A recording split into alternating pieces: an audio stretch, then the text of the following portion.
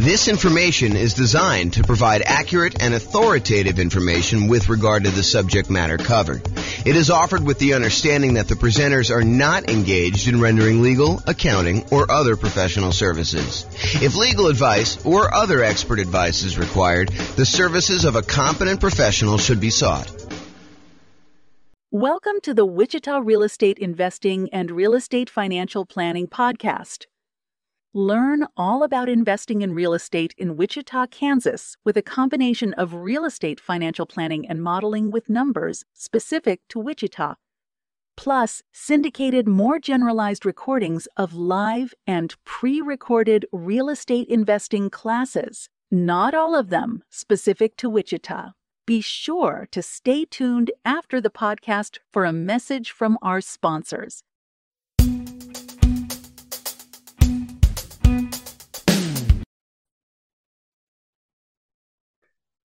Welcome, everyone, to the Investor's Source, your source of all wealth and wisdom. I am here today. I'm Dave Goldberg, president of Investor's Source. I am honored to have with us today a friend and someone I've known for basically back to the beginning of our company about 11 years ago, James Orr. James is one of the top real estate people in all of Northern Colorado. He's been a broker for Your Castle Real Estate for many, many years, focusing now on real estate education and real estate financial advising, which is a cool thing I haven't heard of much. So welcome, James, and I want to give you a little opportunity to introduce yourself. Tell us a little bit more about your background and what you've been doing these days. Thanks, Dave. I appreciate it. I'm James Orr. I took sabbatical probably about a year and a half ago now. Did sort of like a test retirement from real estate brokerage, and it turned into more of a full-time retirement sort of thing. But in my spare time, I'm working on our software that does financial modeling of real estate investments for like mom and pop landlords primarily. Like, how long will it take you to acquire the number of rentals you want, and how risky is the strategy you're considering versus another strategy. And so in my spare time, in my quasi-retirement, that's more of what I've been doing lately. So yeah, thanks for having me on. Oh, great to have you on. And I listened to one of your most recent seminars, podcasts, and just a wealth of information about different ways to invest in real estate, especially with changing market conditions. And I've always been impressed by your mastery of some of the creative ways to purchase real estate, and your real strength and analysis of deals and of portfolios. Really good stuff to have when you're an investor, to really know what you're doing and know all the numbers. So James, again, welcome. I think what's on the mind of most investors these days is the tumultuous market conditions that we're experiencing now and the changes, particularly in interest rates. We got inflation, we got a stock market that is plunging, if you will, just never know what it's going to do. And investors are really not used to that for the past 14 years or so. We've had kind of tailwinds behind us. Conditions have been great. That's made our lending much easier, but now things have changed. So just want to see from your perspective as just someone in the know about how some of these things affect market conditions, what do you think is this going to mean for the real estate market? What's it meaning right now? And what do you see coming at us in the next year or two? Wow, where do I begin with that? How can I even start to do that? So the first thing I'll start with, I was thinking about this a little bit when you asked me to kind of be on and do the call. And so I went back and I did some research, and it turns out it was a good idea to do this research. So I went back and I looked through the 30-year mortgage interest rates going all the way back to 1970. And I wanted to find out, how crazy is it that we're seeing, at the time of this recording, probably around 7% interest rates, give or take a little bit if you're doing owner, occupier, investor.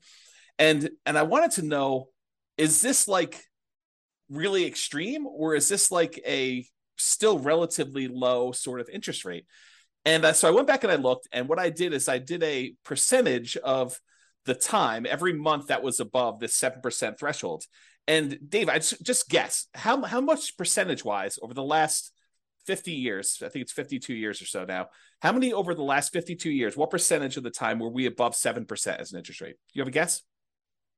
I've kind of listened to what you've been speaking about and doing some of my own research. I'm gonna guess 73% of the time, James. No, it's not quite that high. It's 58% of the time. Wow. Which is still, I think, a lot higher than most folks would imagine. Definitely. They think, oh my gosh, we've been seeing 2%, 3%, 4%, 5% for the last, as you said, 14 years or so. I don't know if it's been quite that long. I think when I looked at my numbers, I guess it is 14 years. 2004, I think, is the last time approximately when we were at 7%. Of course, I'm doing this without charts in front of me. I should have had those up. But if you think about that, the last time we were at 7% was like 2004 or so. So these interest rates have been really, really low. It's been abnormally low. And so we've been having this, I don't know, almost like opposite of a perfect storm, a perfectly beautiful day, where property prices have been going up, rents have been going up, interest rates have been going down. So even though property prices were going up, interest rates were going down, which meant for a while, properties were still on sale, even though the prices were higher than they were before. If you kind of think about what your monthly payment would be when you're buying the property, it's actually less than if you had bought the property the year before, right, which is crazy to think about. Right. And that's not normal, right? So I think now we're getting back to a more normal type of market, which I know people don't want to hear because they're like, oh, but when I was doing all my planning, I was thinking, oh, I'm going to buy a property this year and I'll save up enough so I'll be able to buy a property a year or 2 or 3 from now, and I'll be able to get this same 3 or 4% interest rate. And so when I do my out in the hot tub math of will I be able to retire by buying these rental properties here, I've been using 4% or 5% or wherever the number has been, and that turns out to not have been a good assumption. And I think right now we're seeing a market where demand is still really strong. The number of properties for sale is down, so we're seeing like a lowering of inventory. But there's enough demand in the market where we're still having buyers. It's not like it's gone away. And I think maybe the Fed will continue to raise rates in order to get this inflation out of control, under control. But it hasn't stopped everything completely. It's definitely slowed it down. It's not like it was. But the last, at least from the pandemic, and even before then, that is not normal. Like if you're trying to look at year-over-year numbers, a year-over-year comparison of, how much inventory we had compared to a year ago a year ago from now, or what interest rates were or anything like that, you should just throw all that away, because you're looking at all-time extremes on many fronts. All-time extremes for days on market, all-time extremes for low interest rates. And so you can't compare now to then and say, oh my gosh, the world is coming to an end because days on market is increased by 30%. Well, it increased by 30% from like 25 days, which 25 days is crazy. I mean, a more normal market is like, I don't know, 3 months to 6 months for a property to sell. So 90 days to 180 days. Right. So to think that, going from 25 days, now it's increased to, I'm looking at a chart. I happen to have this one up because it's just down there. I'm looking at this. We're probably at around 60 days or so for that. So even if it's doubled, that's still lower than normal. It's lower than what a typical market would say. So what was the question again, Dave? I'm like off on these tangents here, but I want to make sure I answer your question directly. No, that's a good, that's kind of a good recap of a historical perspective that a lot of us are just not looking at. We're so used to, in these last few years, as you say, very unusual low interest rates, that when these rates have gone up, we think it's the end of the world, but it's actually approaching more normalcy. Yes. So the question was, with that, what is happening in the market right now? Is that causing, is it the end of the world? Is the market plunging? Is real estate, we'll get into this later, but should we all be abandoning our portfolios now and saying this is not going to work anymore? What are you seeing in the market?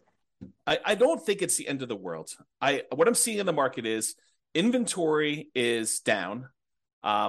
Well, it's so the number of new listings is down, but we're not selling as many as quickly as we were before. So the inventory is actually increasing. And by the way, I think this is localized. So I'm talking primarily about Northern Colorado, although I think it does apply to a lot of other markets as well. But we're seeing overall fewer sellers wanting to sell. And I think that trend is going to continue. And here's why I think that trend is going to continue.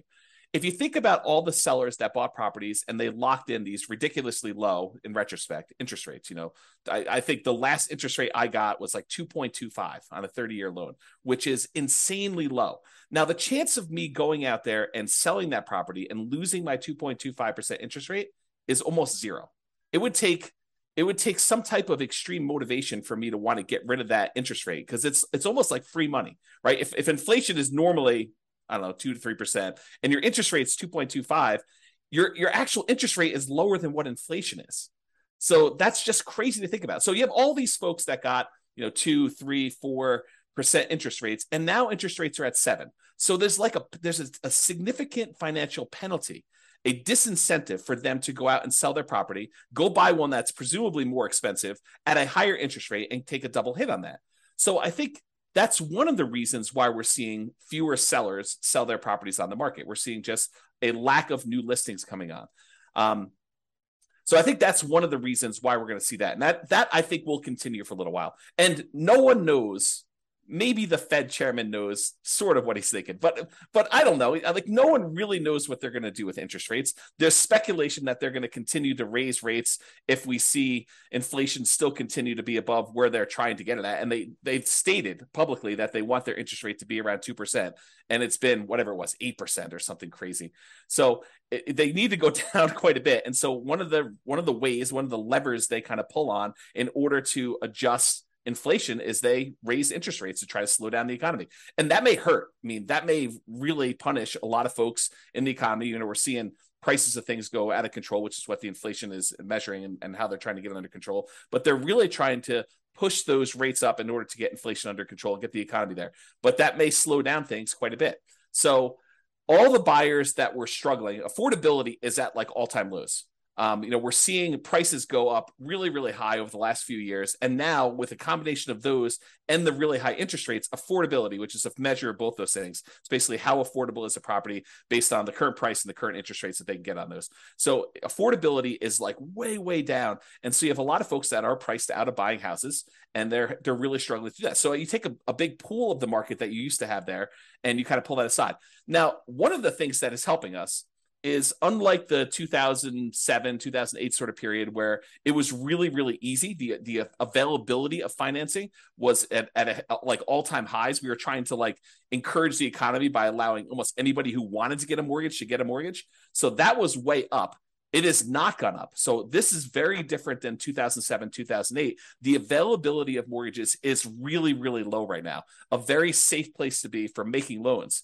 But I don't know, you've got these kind of factors of sellers not wanting to sell, so fewer properties available for sale, but you still have some demand for people who want to go buy properties, except they're kind of forced to do it at these high prices and these really high interest rates, which hurts a little bit to be able to do that. I don't think you're going to see a lot of motivated sellers, at least in the short term. And one of the reasons why I think that is, you've got all these folks that they bought 1 year, 2 year, 3 years ago, and property prices have gone up 5, 10, 15, 20% in that really short amount of time. So even if they're motivated, they could go out and sell their property with a real estate agent and be out of it without having to be upside down or any type of really crazy motivation. So I don't think we're going to see a lot of motivated sellers in the short term, at least. That may change.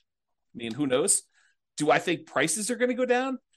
Maybe. I mean, is it unreasonable that if you've had a roller coaster going up like really, really fast and gaining 5, 10, 15, 20, 25% in value over the last few years, that it kind of overshoots a little bit and it kind of has to come back down a little bit?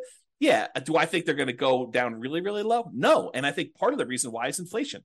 If you think about what it costs to build a house, all the materials that go into it, the plywood, the sinks, the light fixtures, the windows, all those have significantly gone up in cost. And so there's a semi-hard floor as to how low prices can go based on what it costs to rebuild that property. And so I think we're going to see prices. I should also say, to start this off, and I probably should have started with this, I have no idea what the future holds. I am horrible at predictions. Yeah. I don't know. I don't have a crystal ball. I can't tell you what's going to happen. And I think the real answer to this is you should be thinking more than short term. I think if you give a long enough time horizon, I think everything looks like it's smoothed out, right? Like you see a little up and down in the marketplace. I think overall, over a very long period of time, real estate tends to keep pace with inflation. And so if you think about that, slow and steady over a very long period of time, real estate tends to go up in value. And so if you think about it in terms of a much longer perspective, I think that's reasonable expectation. Now, do you ask me what's going to happen in a year or two? I don't know, Dave. I really don't. I can't predict what's going to happen. If the Fed keeps seeing inflation being really high, I think they're going to keep raising rates.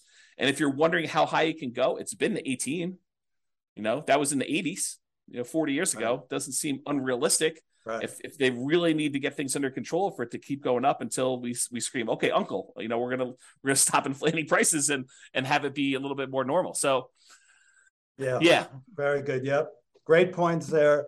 I think it's pretty well known that if the Fed keeps raising rates and keeps raising them, that is absolutely going to create a dip in prices because the affordability, as you talked about, just gets the affordability is so hard or so low that people just can't buy. And the only way they're going to buy is to buy at a lower price. Well, so I do want to comment on this. If you study history, you will learn what they did back in the 80s when we saw these 18% interest rates. Do you remember what they were doing back then, Dave? I was young, kind of like you were back then. Okay. Yeah. So if you go study history, we had all these types of taking over debt or doing wrap financing or things like that, where sellers were then saying, okay, we realize 18% interest rates are really hard. Only some people are going to be able to qualify for those. We'll go ahead and we will carry back financing for you. And if you've got a seller who has a 3%, 4% loan, and they have a bunch of equity, maybe they're willing to do wrap financing where they say, okay, we'll accept payments of whatever it is, $1,800 a month on this particular house, and we'll carry that for 2 or 3 or 4 or 5 years or whatever the period of time is. And I'll make payments on my underlying 3% financing rate, and we'll just keep that there until you go buy a property. And so I think there are solutions to that, which may, help slow down stuff. This is like the tools that come out in your toolbox. When the market got really, really hot and we saw these multiple offers, real estate agents switched to having certain types of tools we use in these extremely hot multiple offer type markets. And those are going away. I mean, they're not completely gone. We still see occasionally multiple offers, but they're not as prevalent as they were a year ago or 2 years ago. But now maybe we're switching over to this wrap financing, loan assumption. You find an FHA loan if you're an owner occupant, you want to buy a property, move in there, live there for a year, and then convert it to a rental.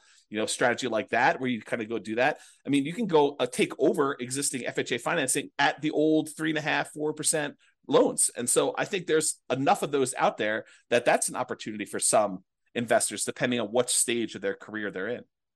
Yeah, I'm glad you brought that up because I know that's one of your specialties. As I mentioned, the creative financing. I think in the last number of years, the market has been so hot that sellers have had the hammer, and buyers with some of the creative ideas you're talking about, assuming mortgages, wrap financing, lease options. I don't know if you mentioned that yet, but I know you would. They just haven't been as much in demand because, again, sellers have had the hammer, and those are really more buyer tools. But now with rising interest rates and the other market forces, we're coming to more of a balanced market between buyers and sellers, where some of these tools used by buyers can come into play. So it's great to hear about those. That kind of leads to the question of, so let's make the assumption rates are going to continue to rise. Yeah. Does that mean do you think the real estate market is going to die then, or is there still opportunity for investors out there, starting with some of those tools that you mentioned, and maybe you can get a little deeper into some of those too? Yeah, I do think there's less opportunity. I don't think the real estate market is dead. Historically, before the last really hot market, whatever that's been, depending on how you measure it. But historically, real estate investors have added liquidity to the marketplace. So if you think about a seller that has had a hard time selling, it's typically the real estate investor that comes in, solves whatever problem that particular seller is facing, whether it's the property needs repairs before they can actually sell it retail and get a loan from a traditional retail buyer, or they need to sell very, very quickly, and so there's not enough time for them to do it. But like all the problems the seller has typically had, historically, what a real estate investor has done is they've come in and they've added liquidity to the marketplace and solutions to those particular problems. So we've had a period of time where almost any property that a seller wanted to sell, whether it needed work or they needed to sell quickly, they could put it on the market and have 10 offers within, 30 days, and so there's been less of a need for a real estate investor to come in when sellers had other solutions. And I think we're heading back to a period where some sellers, not all, but a increasing percentage of sellers, and it's a relatively small percentage, but an increasing small percentage of sellers are going to need those solutions again.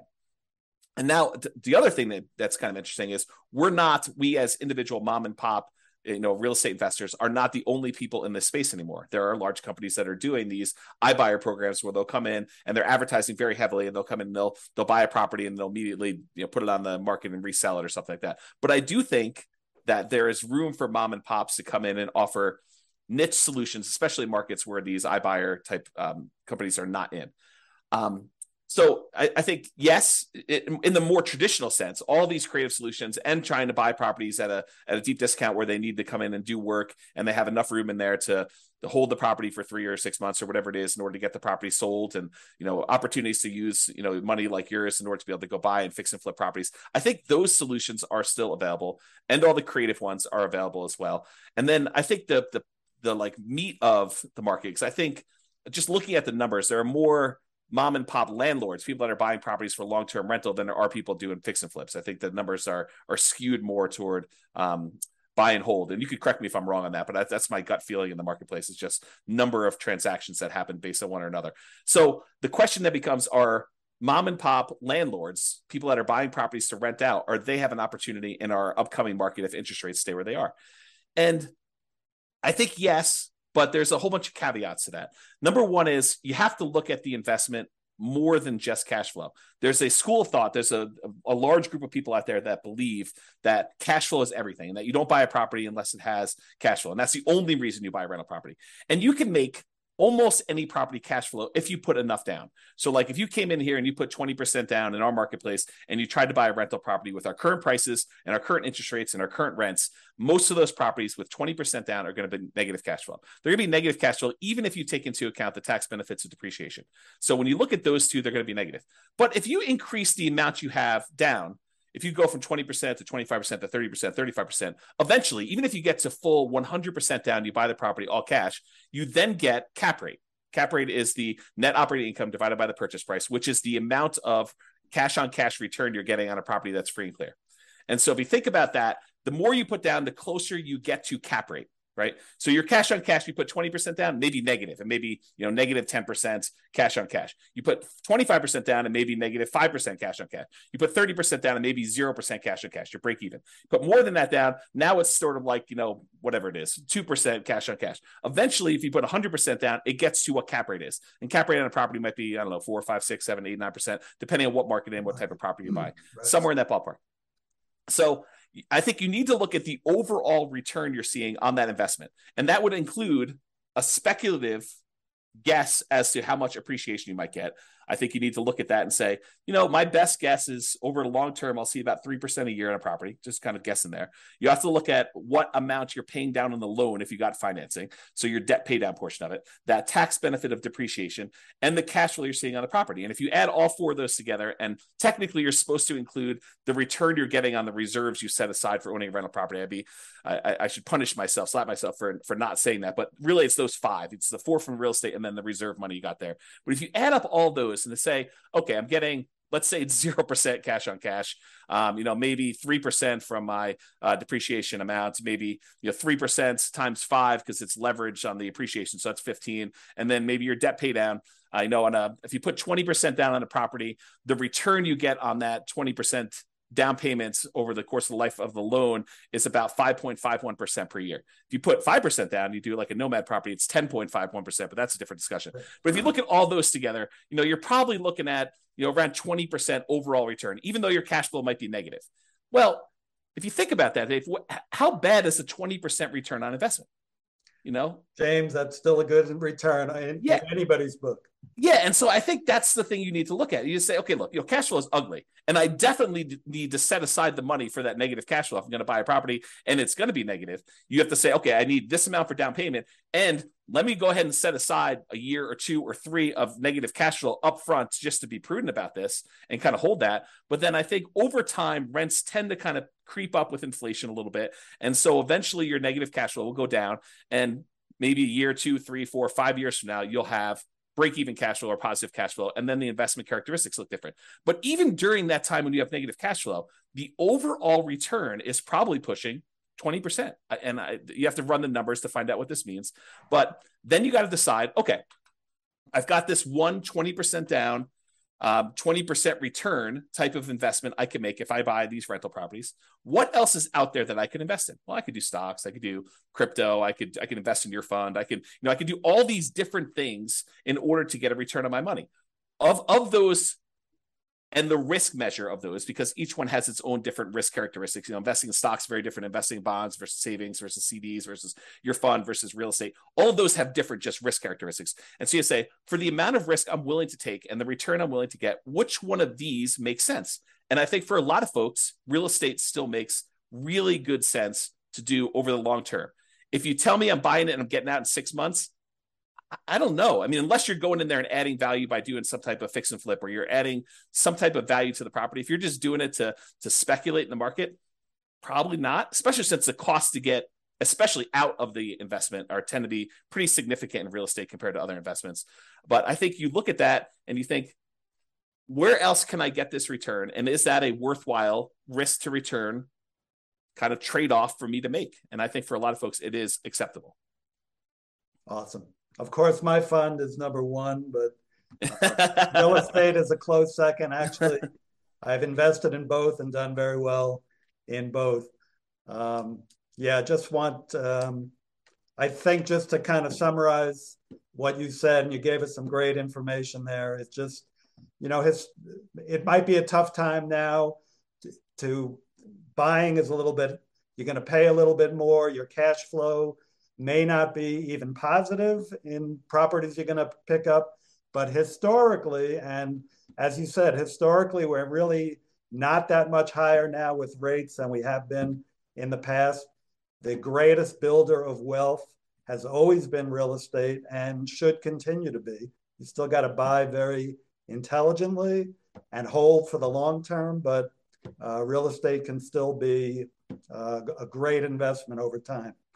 Dave, I want to add one more thing to this discussion if we can. So I did a podcast episode. It's probably like 2 weeks ago now.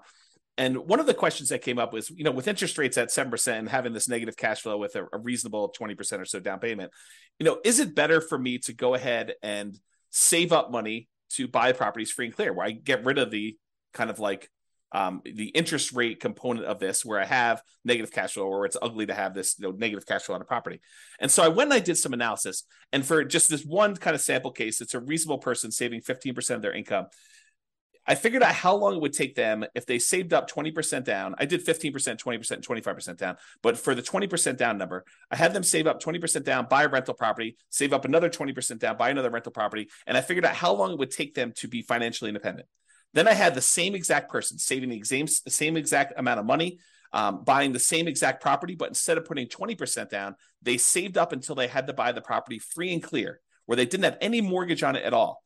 And so the question I have for you is, how much longer did it take the person who is saving up to buy properties free and clear to be financially independent as the person who is putting 20% down and buying leverage rentals? What do you think the difference in time it took was? I'm going to guess 1 year, James. Oh, so you must have seen my presentation. I did. It's so surprising to people when I tell them. I was blown away by that. Right. It's so I'll say it out loud so that everyone can be very clear of what we just said. The person who saved up 20% down, bought a rental property, then waited until they had another 20% down, bought their next rental property, and they kept buying those rental properties as quickly as they could until they got up to 10 rentals. And then how long did it take them to get to the point where they had enough money coming in to be financially independent versus the person who saved up and bought the property free and clear with no loan at all. And it took them like 20 something years to buy their first property to be free and clear. And then the next one was much, much faster because they had a lot of extra savings from that one rental property. But it only took them 1 year more to be financially independent than somebody who is buying the rental properties and buying them with 20% down. And I think that blows people's minds. So if somebody is out there thinking, it's really hard for me to pull the trigger in this market, just save money. Invest in something else, invest in your fund or invest in stocks or whatever makes sense for you in the meantime, while you're waiting to save up your money. And then when you're ready to buy a rental, whether that's buying a property that's free and clear or buying a property with 50% down where now it does cash flow, or 30% down, or whatever the numbers make sense. But don't stress out. It's not that much longer for you to be financially independent if you take your time and you save up and you buy these properties free and clear. And the risk dynamics of a free and clear portfolio, very different than the risk dynamics of someone putting 5% down or 20% down or 25% down and buying rental properties. So a lot of good points there for people think highly leveraging is the way to go. And I'm not going to poo-poo that because I did that, but I've also done the strategy of buying and paying down properties and having them free and clear. And that for me and other investors I know has worked really well, getting properties paid off. Yeah. So looking to wrap up now, I think, again, what's on the mind of a lot of investors, James, is like, how is what's happening now different than what happened in 2007, 2008? How would you describe what's different? I mean, you started explaining that already, that, conditions are different now, but maybe you can wrap up with that. Do you think we're heading into another 2008 or are things different now that we're not going to see a crash and maybe more of just a leveling out of the market? Yeah, so I can't predict whether or not we're going to see a crash or a leveling out. I really don't know. And I would have thought, if you had asked me like right when the pandemic was hitting, what was going to happen in the real estate market, I would not have predicted it's going to go up for this 30% in 3 years or something like that. I would not have thought that at all. And so my prediction skills are very lacking. I will tell you, looking at the numbers, the real estate market is very different than it was in 2007, 2008. So the number one thing I can think of off the top of my head is the availability of credit to people with questionable credit scores is very different. Like, we were giving loans to almost anybody who wanted a loan at that point. And we were giving a lot of them, nothing down or, 3%, 5% down loans to people that probably shouldn't have been getting loans at all. And then on the back end of this, we were basically packaging those up, calling them A+ type of loan products and selling them, securitizing them on the market, which was another issue altogether, because then we had all those fail and it kind of compounded. Derivatives and things like that. Yeah. And so I think that's very different than we saw before. I don't remember seeing us have this massive of a run up leading into 2007, 2008. And we have here. So a lot of the folks that bought a property, even 2 or 3 years ago, they've got a huge cushion of equity. In fact, if you look at how much equity we have now in our properties as a whole, like this, the whole country, I think we're at all-time highs. I think the amount of equity we have sitting in our properties right now is at all-time highs, which was not how we were in 2007, 2008. And so the question then becomes, well, how does, having our credit criteria, the availability of credit to people, be really, really low and have really good underwriting standards for those that are trying to get loans. So that's a much safer position than we were, that many years ago. And the fact that a lot of people that were motivated to sell before, that, if they needed to sell, they probably could still sell and actually break even or come out of it with a little bit of profit in it, that they'd still have this or be able to borrow against it if they need to kind of hold on to some stuff. Having that be different, what impact does that have moving forward, even if rates get much higher than they were in this kind of like pre-2007, 2008 period? And I think that that's going to make a big difference. I don't know if it's going to save us from whatever might happen. I mean, because I'm sure we could screw it up if we wanted to, right? There are things the Fed could do. There are things that we could do as a group to kind of make this go ugly. But I think overall, it's very different than it was in 2007, 2008. And my best guess is that even if we do see a softening or slowing down of appreciation rates or giving a little bit back, I don't think we're going to see a massive kind of decline in the market like we did then. But who knows? I really don't. Thank you. Yeah, just to add to that, from a lender point of view, as you said, the availability of credit is not as great. The underwriting standards, there are no doc loans. Maybe some are doing those, but those are not really part of the picture anymore. You've still got a housing shortage right now that really began back in 08 when people stopped building, and they've never really caught up. And you have, like in areas like Colorado, still high desirability, which is going to keep people coming and propping up those prices. And, as you said, people who have low interest rate mortgages and they're looking to sell, they're not going to drop their price too much and go into a higher rate mortgage for what they're going to potentially buy.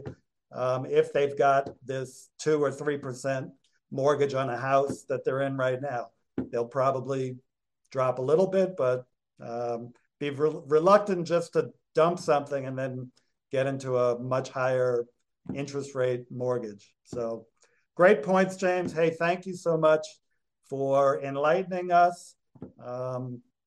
Just a takeaway is that it feels like even though things are changing in the market and it might be softening, don't seem to be heading for a major crash, but you never know what's going to come down the pike. We got to just be smart investors and keep being really vigilant about what we're investing in.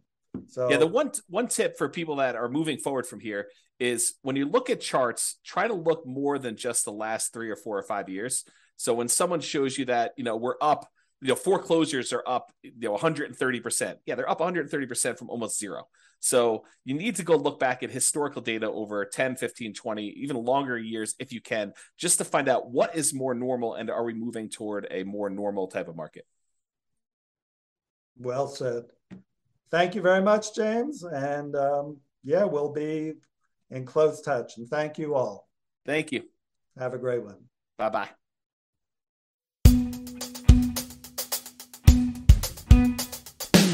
With home prices up, mortgage interest rates up, and rents up, but not quite enough to counteract the higher prices and interest rates. Cash flow on rental properties in Wichita is harder than ever. Book a call with the Real Estate Financial Planner to apply our proprietary 88 strategies to improve cash flow on your rentals. See the show notes for a link to schedule your call and improve your cash flow today. If you're a real estate agent, lender, or professional in Wichita that wants to help our real estate investor listeners, consider reaching out to learn about collaboration opportunities with this podcast. We'd love to add more value to our listeners by having you assist our investors buy, sell, and finance their real estate investments. See the show notes to schedule a call to discuss collaboration opportunities.